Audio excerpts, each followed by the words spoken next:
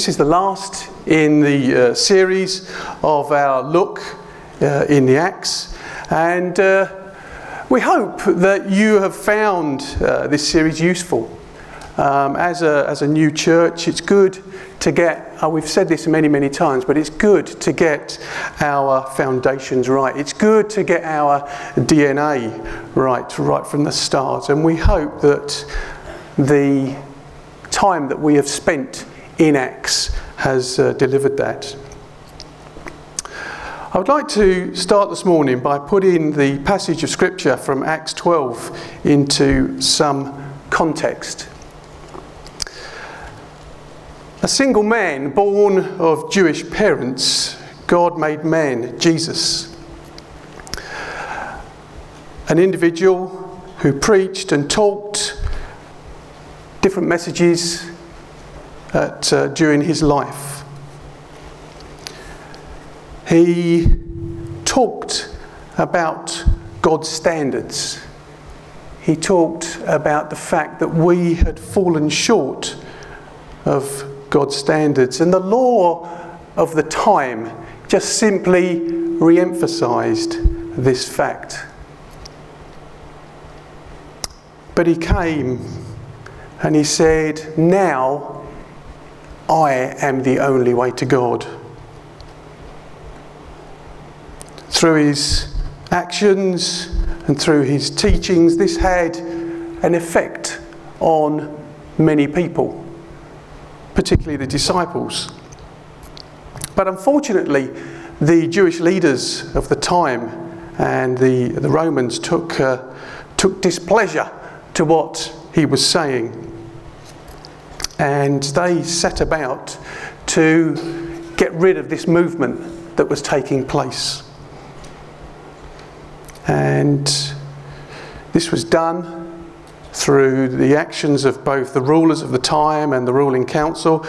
And they had our Saviour, the Lord Jesus, executed.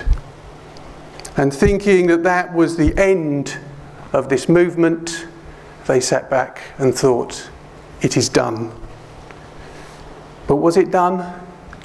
No, it wasn't. Our Jesus was resurrected, and instead of a movement being quelled, that movement has grown and grown. Fast forward to the Acts, and if there was a sentence which best describes what I feel is the first 12 chapters of Acts, I would say that the life of the early church was a bit like a roller coaster. Great jubilant highs, but then very significant lows. Times of great celebration as the apostles took the message of Jesus both to Jew and to Gentile. But significant lows when believers were imprisoned, when believers were persecuted. Times of great celebration when thousands were added to their number daily. But times of significant lows when believers were imprisoned, persecuted, and worse. But through these great waves of highs and lows, the message has remained the same. That saving grace that comes from our God for his creation, and the great sacrifice that was paid. Running through those highs and those lows, we have Jesus.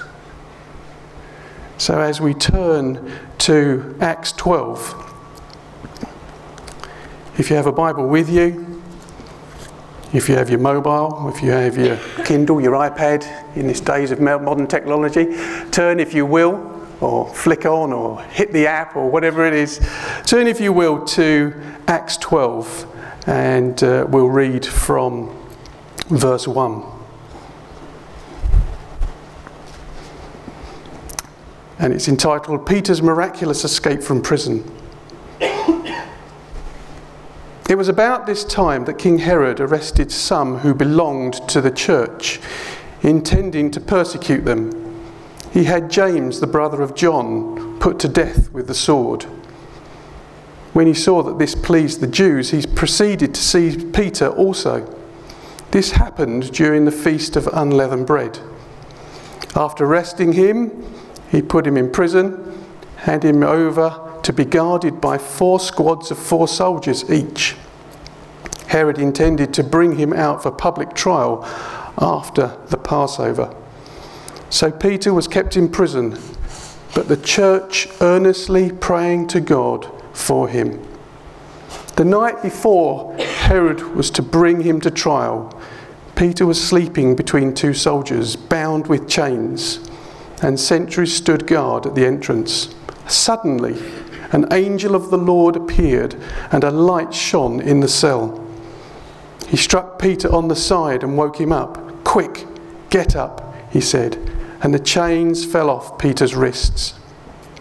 Then the angel said to him, "Put on your clothes and sandals."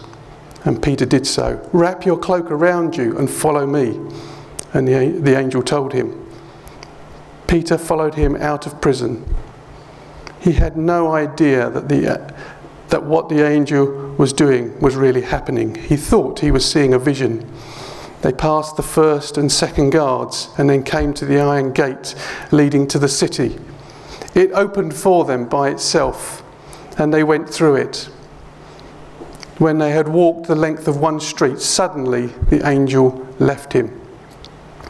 Then Peter came to himself and said, "Now I know without doubt that the Lord sent his angel and rescued me from Herod's clutches and from everything the Jewish people were anticipating." When this had dawned on him, he went to the house of Mary, the mother of John, also called Mark, where many people had gathered and were praying. Peter knocked at the outer entrance, and the servant girl Rhoda came to answer the door. When she recognised Peter's voice, she was so overjoyed that she ran back without opening it and exclaimed, "Peter is at the door." "You're out of your mind," they told her. But when she kept insisting that it was so, they said, "It must be an angel." But Peter kept on knocking, and when they opened the door and saw him, they were astonished. Peter motioned with his hand for them to be quiet, and he described how the Lord had brought him out of prison. "Tell James and the brothers about this," he said, and then he left for another place. In the morning, there was a great commotion among the soldiers. "What could have happened to Peter?" they asked. After Herod had a thorough search made for him and did not find him, he cross-examined the guards and then ordered that they be executed. Not a fitting end to a bunch of soldiers. I'm sure that won't happen to you, Luke.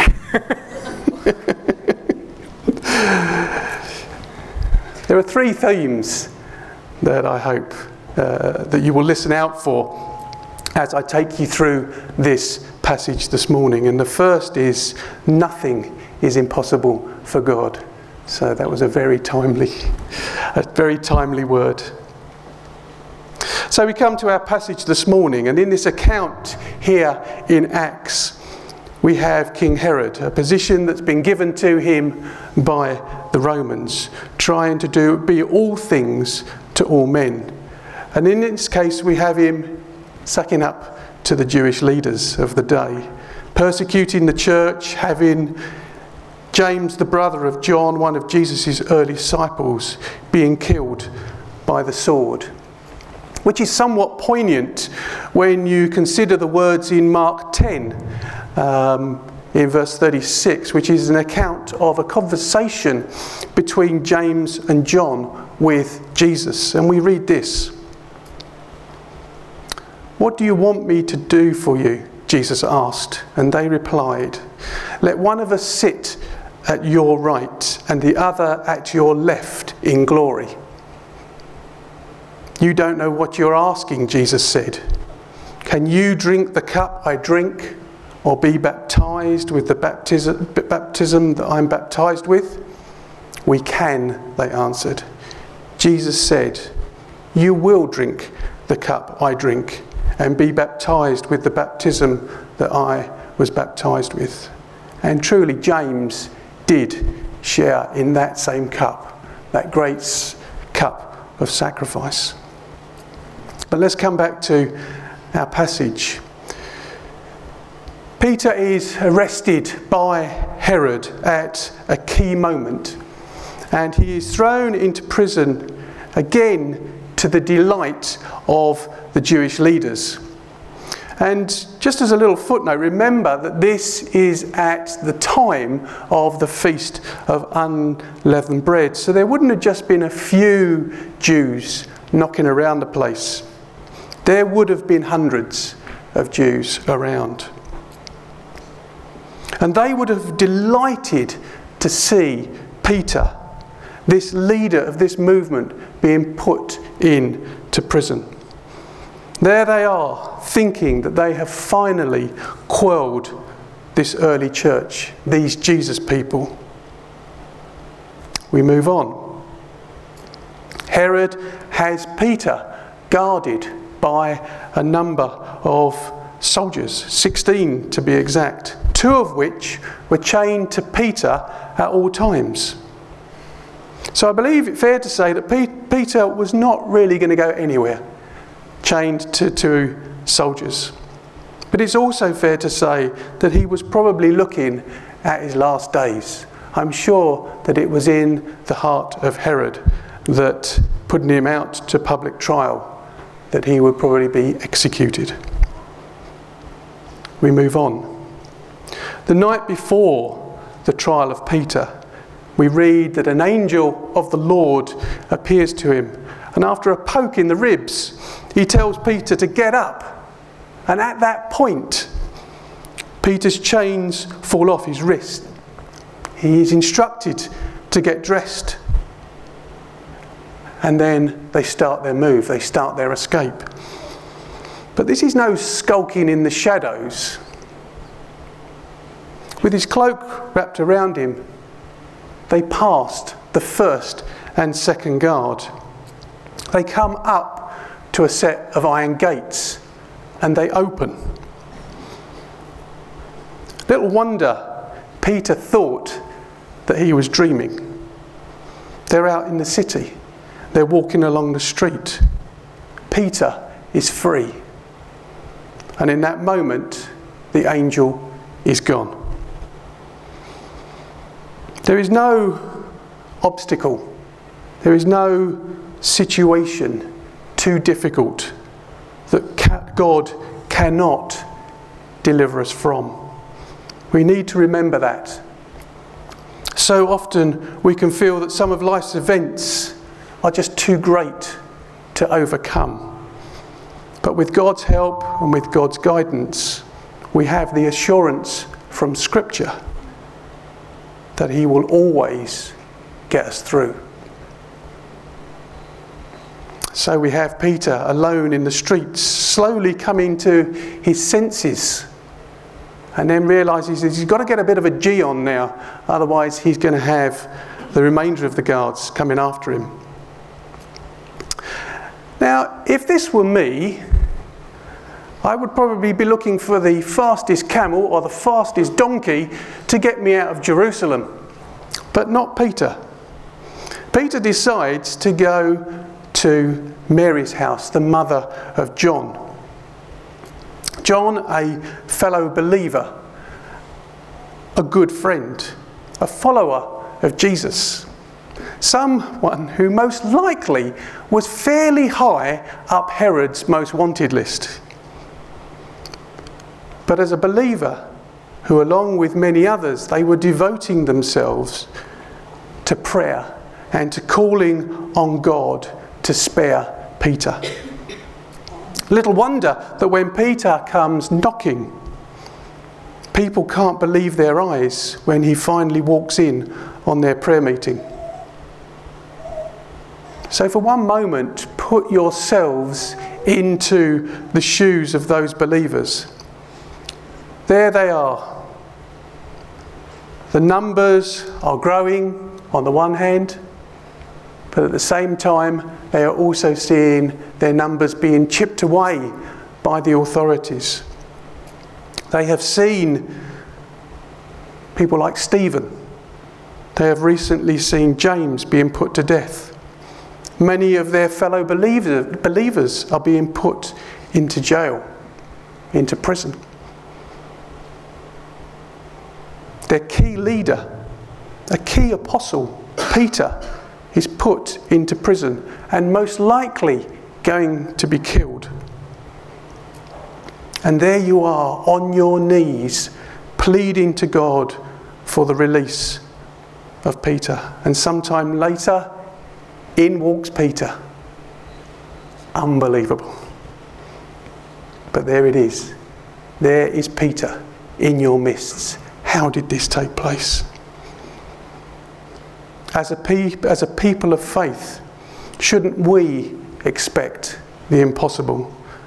For again, picking up, there is nothing impossible for our God. There is nothing impossible for our God. So there you have it. Peter in prison, the believers come together to pray, and the impossible happens. Peter is set free. The prisoner is set free. And it's those words that I would like to pick up on my second theme, and that is setting the prisoner free. A great hymn that means a lot to me is "And Can It Be?"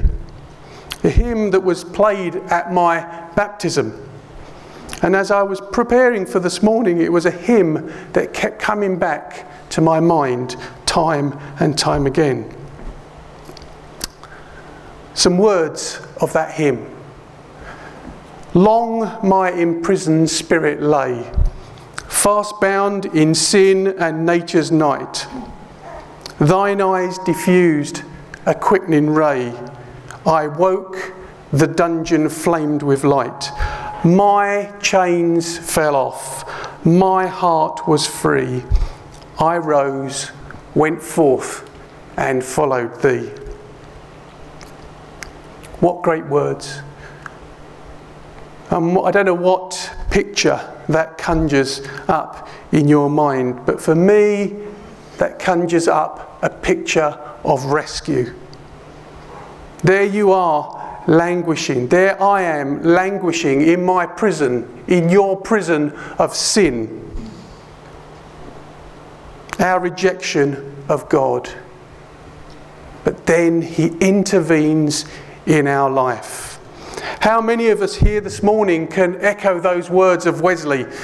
Long my imprisoned spirit lay, fast bound in sin and nature's night. But praise God, my chains fell off. My heart was free. I rose, went forth, and followed thee. But is that words that can be echoed by everyone here this morning? Are there some here this morning who just feel imprisoned? That they feel that life is collapsing. They feel that life is simply too difficult. The image of chains seem to typify where you are at the moment. I want to say to you this morning, God wants to release you from those chains. God wants you to go from this place this morning with your hearts set free. God wants you to know release. Listen to some words from David, from Psalm 18. I love you, Lord, my strength. The Lord is my rock, my fortress, and my deliverer. My God is my rock, in whom I take refuge. My shield and my horn of salvation, my stronghold. I call to the Lord, who is worthy of praise. I have been saved from my enemies. The cords of death entangled me. The torrents of destruction overwhelmed me. The cords of the grave curled around me. The snares of death confronted me. In my distress, I called to the Lord. I cried to God for help. And then further on in that passage we read, He reached down from on high, He took hold of me, He drew me out of deep waters. He rescued me from my powerful enemy, from my foes who were too strong for me. They confronted me in my day of distress, but the Lord was my support. He brought me out into a spacious place, and He rescued me because He delighted in me. God wants to break those chains. If you think this morning that you are beyond rescuing, then think again. If you think God could never forgive you, think again. God wants you to know release. I want to take one further image from this. Maybe there is someone you know who is far from God, who just doesn't give God a second thought. And as one who knows that great freedom that God brings, you so much want that family member, that friend, that work colleague, your son, your daughter, your father, your mother, your husband, your wife, your brother, your sister, to know something of that freedom. Nothing is impossible for God. You may consider the situation hopeless, but God doesn't. God hears our prayers, and in His amazing timing, He reaches down from on high. He takes hold of that friend. He takes hold of that family member. He takes hold of that work colleague. He takes hold of that most unlikely of individuals, and He draws them out of the deep water. Nothing is impossible for our God. And He wants to set the prisoners free.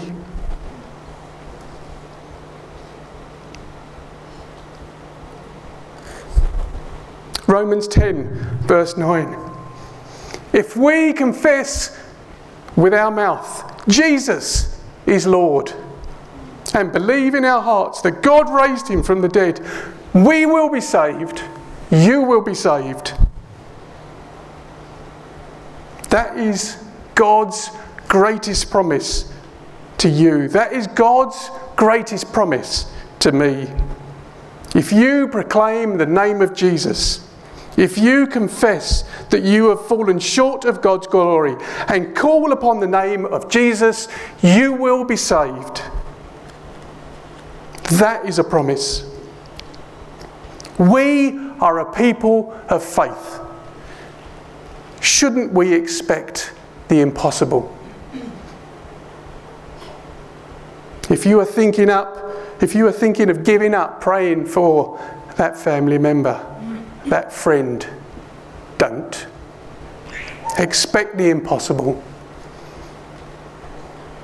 If you've just about given up on that son, that daughter, that sister, that brother, that mum, that dad, don't. Expect the impossible. Nothing is impossible for our God. He wants to set the prisoner free. And as we move in those move on in that great Wesleyan hymn, it ends by saying this: no condemnation now I dread. Jesus and all in Him is mine. Alive in Him my living head. And clothed in righteousness divine, bold I approach the eternal throne and claim the crown through Christ my own. And my third and final theme is live as one set free. No condemnation now I dread. Jesus and all in Him is mine. Alive in Him my living head. and clothed in righteousness divine. Bold I approach the eternal throne and claim the crown through Christ my own. It doesn't need me to say that you have been bought at a price. I have been bought at a price. Christ died for you. Christ died for me to set me free. So live in that freedom. Galatians 5 verse 13. For you have been called to live in freedom, my brothers and sisters. Don't use your freedom to satisfy your sinful nature. Instead, use your freedom to serve one another in love. For you have been called to live in freedom.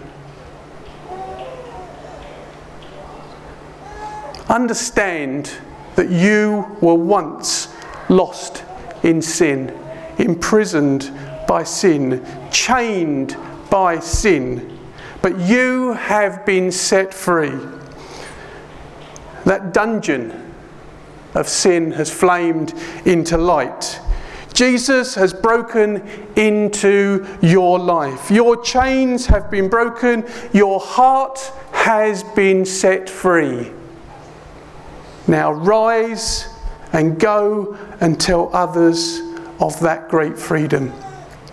That dungeon of sin has flamed into light. Your chains have been broken and your heart has been set free. Don't just leave it there. Go and tell others of this great freedom, this great love that Jesus has for everyone through Christ. Amen.